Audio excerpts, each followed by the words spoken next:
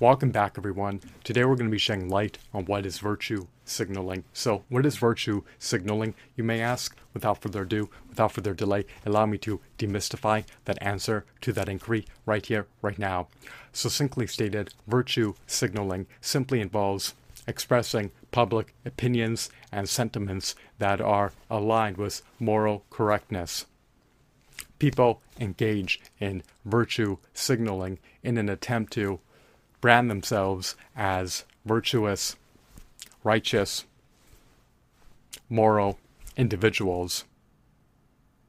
Furthermore, by engaging in virtue signaling, you can boost your likability.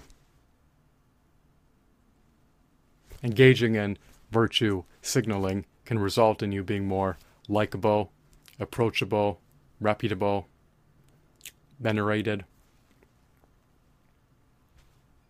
revered, and trustworthy. It can also help you to be ingratiated with more people and be ushered into more social circles. People are inclined to engage in virtue signaling when they are attempting to attain positions of power.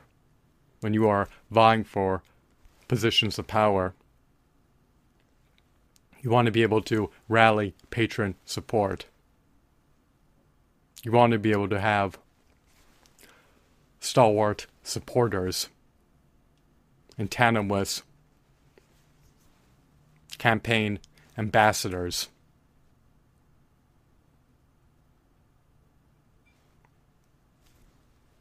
It is much easier to attain a position of power if you're deemed to be virtuous, righteous, and moral than it is if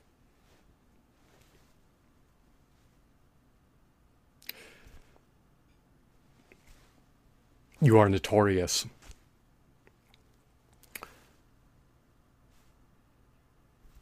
Your actions and words should be aligned. Make sure that your actions and words are always eminently aligned with moral correctness and that they're not contradictory to one another. Always embrace being virtuous, righteous, and moral. It is also a matter of principle.